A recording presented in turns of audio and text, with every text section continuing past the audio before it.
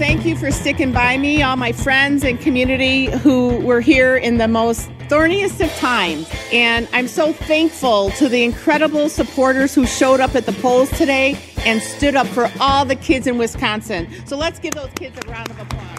Here's my promise to every family, student, and Wisconsinite, young and old, regardless of who you voted for. I will always do what's best for our kids. We did it! I am the champion of the world! Alder Conklin at your service! Okay, just on the west side. Those were sounds from election night. The king of the world, or at least the west side of Madison, was Alderwoman-elect Nikki Conklin, celebrating her victory over incumbent Alderman Paul Skidmore. Before that was Jill Underly, delivering her victory speech Tuesday as Superintendent of Public Instruction-elect. And the first clip was Underly's opponent, Deborah Kerr, during her concession speech. The statewide race for school chief went pretty much as expected, Phil. Underly won. I thought the city council races were a lot more interesting than the race for superintendent of schools. That kind of went exactly as I expected it to. It kind of went the way every single race for superintendent of schools ever goes, which is what the Democrat-backed candidate wins. Two incumbents lost their seat in the Madison City Council.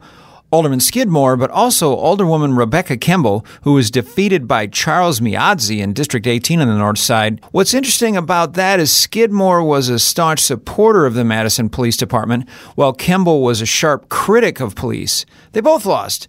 We'll talk about all the results from Tuesday's election, including a referendum and John Jagler's narrow victory, on today's Center Stage with Milford and Hands, the Wisconsin State Journal's political podcast from the Sensible Center of Wisconsin Politics. I'm Scott Milford. I'm the editorial page editor. And I'm Phil Hands. I'm the editorial cartoonist for the Wisconsin State Journal. We are half of the Wisconsin State Journal editorial board. The more elected half.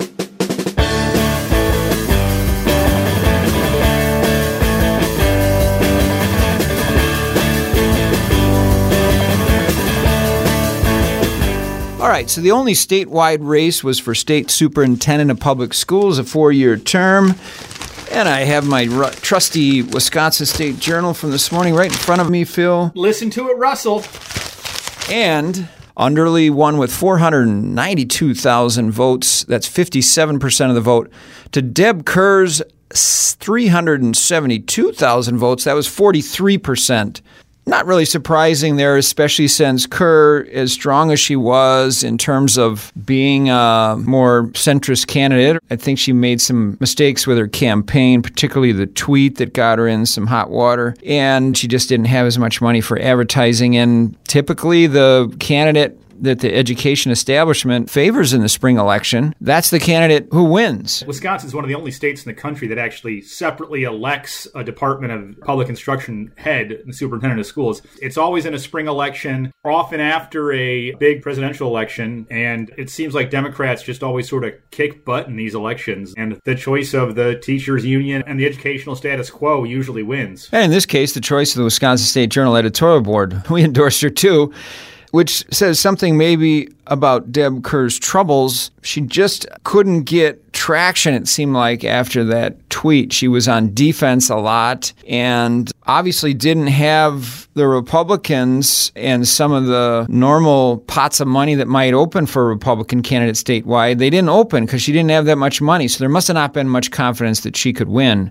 She says she's a Democrat. If Deb Kerr was the conservative candidate in this race, she was at least an electable conservative candidate. Usually it's some bomb thrower who has no experience and has no interest in running a public education department, who usually wants to cut public education and invest in voucher schools. That's usually who the Republicans put up. So at least this is a legitimate, real candidate who probably would have done some good things for the state. The state superintendent recommends a budget and a lot of things to the governor, but doesn't have a lot of power. So I don't think this changes too much, given that Underly's pretty much playing ball with the administration. A lot of times people talk about voucher schools is a big issue. Well, it didn't matter who was going to get elected. Nothing was going to change much with vouchers in the state because you have a standoff between the Republican legislature and the Democratic governor. But I did like what Underly said on the front page of the newspaper today. She said she will always do what's best for kids. That's good, as opposed to maybe what's best politically or what's best for the grown-ups or the teachers union.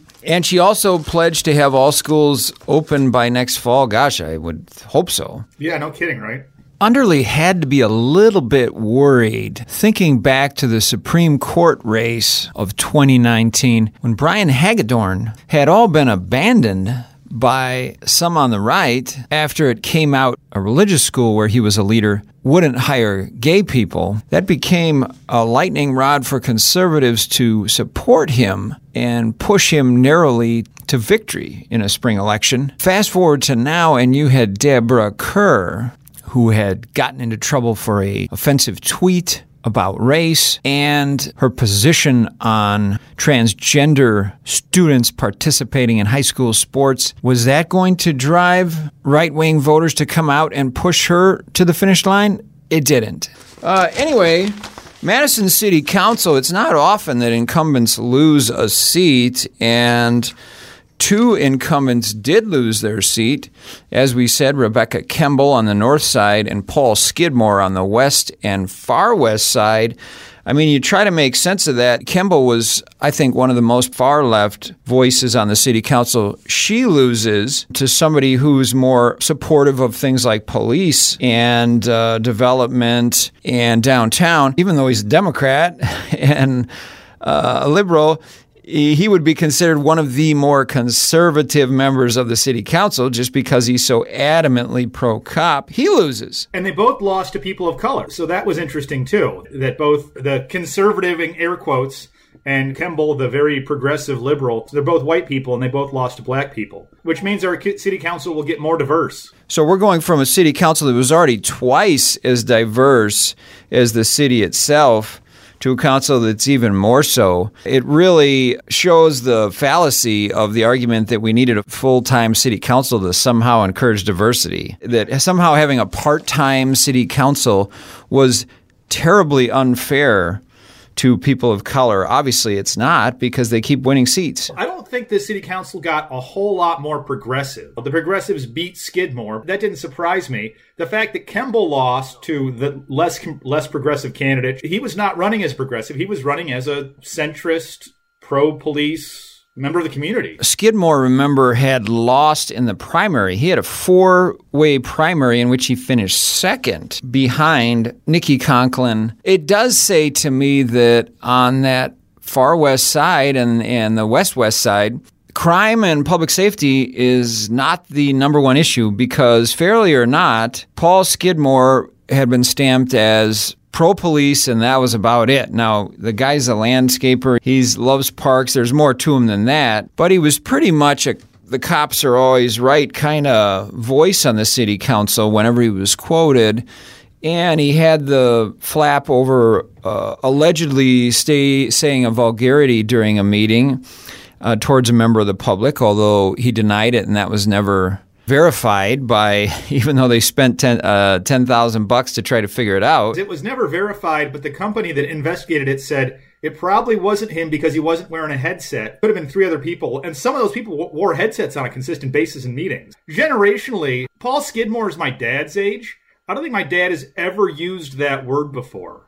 Like, it's not a word that he is part of his vocabulary. It seems like he wasn't as adamant as he could have or maybe should have been that it wasn't him that said it. Now, maybe that's just from the times I heard him quoted in the media. He didn't seem all that adamant when we asked him about it at our endorsement meeting. In retrospect, maybe that was a mistake not to be offended that people were suggesting he had said it. In any case, yeah, I agree with you. He knew he was in trouble. We were both saying before the election that we thought he could go down. I did not think Rebecca Kemble would. I think when you talk about the future of the city council, you also have Sherry Carter, the liberal progressive, but for Madison, very mainstream establishment, voice of stability in the community, and her beating Brandy Grayson, who has very high name recognition. I think that keeps the city council pretty much moving on the course it's been.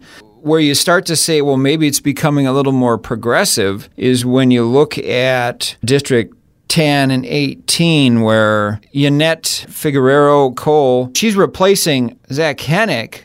that's probably moving in a little more progressive way, and it's probably true also in District 16 where J.L. Curry, who we endorsed, defeated Matt Trammell. But overall, I think you're right. It's pretty much a similar city council. Those two races, the voters didn't really have a choice of somebody that was more mainstream, I don't think, as much. I feel like the North Side voting with Charles Miazzi over Rebecca Kimball, that is a giant rebuke of progressive politics up there in the North Side. And I think Skidmore was going to lose for all variety of reasons. What's interesting about this council, this was a big money year. Candidates raised a lot of money on the South Side on Park Street. There were ads for both Sherry Carter and Brandy Grayson. I'm not sure I've ever seen billboards for candidate ads for city council before, but they were on the South Side. Maybe there are other places too. I just don't drive around very often. But the people that raised the most money generally didn't win. Skidmore outraised Nikki Conklin. He raised $20,000 more than anybody else in the race. He lost. Rebecca Kimball raised the second most of any candidate. The big money candidate, progressive, Rebecca Kimball, raised $18,000. She lost. Brandy Grayson outraised Sherry Carter. She raised $13,000 to Sherry Carter's $9,000, and she lost. In the student district, Iomi and Abose raised $6,500 and lost to Juliana Bennett, who raised just under $4,000. Iomi Abuse raised $6,500 to garner 162 votes total. I mean, she basically $40 a vote. Kimball was pretty up there. She raised $13 for each vote she got. Brandy Grayson had to raise $23 for each vote she got. So the big money candidates at the local level didn't win. The only thing I would say as a caveat to that in Kimball's case is that there had been a billboard up in her district for quite a while by a political group that was noting that car thefts and gunplay was going up, and it said, what's Rebecca Kimball's response? Defund police.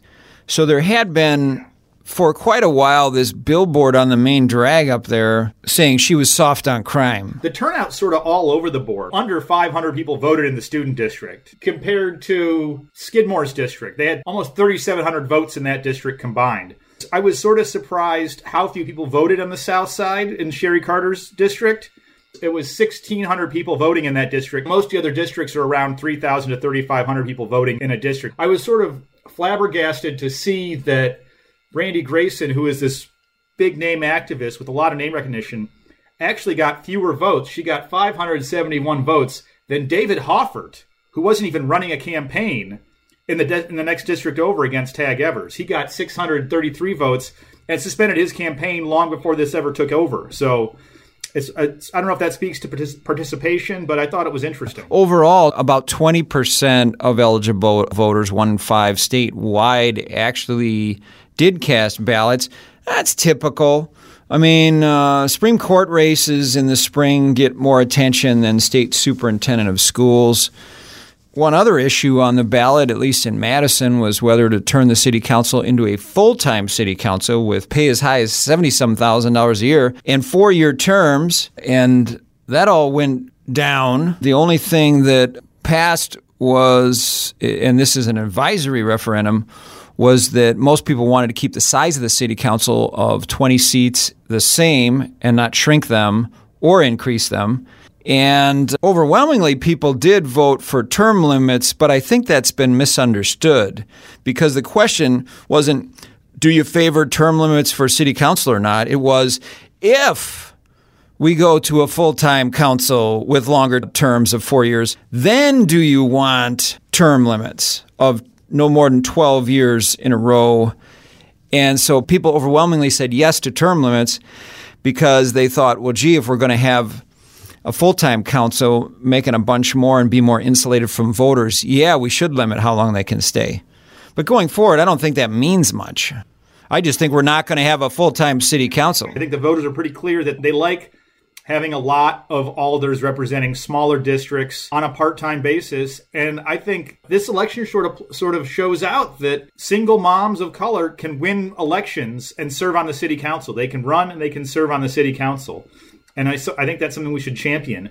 And I think this was sort of a solution in search of a problem. A lot of the arguments in favor of a full-time council were just clearly false if you just looked at the council itself in terms of its diversity and how many people were running. So I'm assuming that issue is now dead and we're sticking with a city council that has 20 seats. I wish the Dane County Board would put on a referendum whether it should shrink its size. It has 37 members. Wow, that's almost twice as big as a city council. What kind of a debate can you ever have with 37 people? Their districts are so gerrymandered, too, that like the progressives have a block of like 28 votes and can never lose anything in the county board, too. Although, to their credit, they have supposedly come up with a way to have neutral panel draw the map, so we'll see. There was a time where there were conservative voices on the county board, and those voices have really been marginalized. Maybe that's just changing demographics and whatnot. It might be better if there were 10 members of the county board and 2 of them were conservative. At least they'd have a voice then. The final race we should maybe mention is John Jagler. Jingleheimer Schmidt? Winning Scott Fitzgerald's old Senate seat. Scott Fitzgerald left to run for Congress and won a seat in Congress. John Jagler, who's been a state representative from Watertown, he didn't win by a whole lot there. I mean, that's a district that's pretty solidly Republican, and Fitz regularly won that without even drawing serious competition. And Jags won it by just 52% to 44%. So less than 10 percentage points. These districts are going to change, of course, after another round of redistricting by next year. Yeah, I get the feeling that district might be getting more mixed. It's got some Madison suburbs that are kind of expanding into that district, which makes it more competitive. As the suburbs become less, reliably red, it could be a more competitive seat. I think Jagler ran kind of a lousy campaign, too. I mean, he didn't show up for a lot of forums. He sort of acted like it was his seat to lose. The Republican Party ran this really disingenuous ad that implied that we endorsed him, which we didn't. He had some negative media about the way he ran his campaign. Yeah, he never really stuck his head up and had anything to say about the Republican flyer that suggested we had endorsed him when we hadn't. It did seem like he ran an incredibly safe, cautious, conservative campaign where he just kept his head down and figured, I can't lose this race because the Republicans always win it. And he was right, but he wasn't right by as much as you'd think, only getting 52% of the vote. It is pretty distressing that his district is so safe that he can basically, I heard this from letter writers and I verified it, that he didn't go to forums. He didn't go to candidate debates. They had candidate debates all over the district and he just didn't go to them because he knew he was going to win. That's not how democracy is supposed to work. I think he's been pretty popular down there. He's hard not to like. And so I'm sure that was helping him out, too. He is a very likable guy, but we want candidates to actually, say what they think about issues and, as part of a campaign and talk about issues and have debates with other candidates. That's what democracy is about, but not under the gerrymandered districts the way they are now. Well, we won't have any more elections, Phil, till, I believe, next spring. Yay! Because this fall's elections will not be of any consequence statewide. So we get a year's break, and then we come back, and hopefully we won't have 37 races to cover for Dane County Board. Oh, my God. You're making my head hurt just thinking about it, Scott. They ought to fold that board in half, and they'd still be as big as the Madison City Council. Yes, they would. Yes, they would.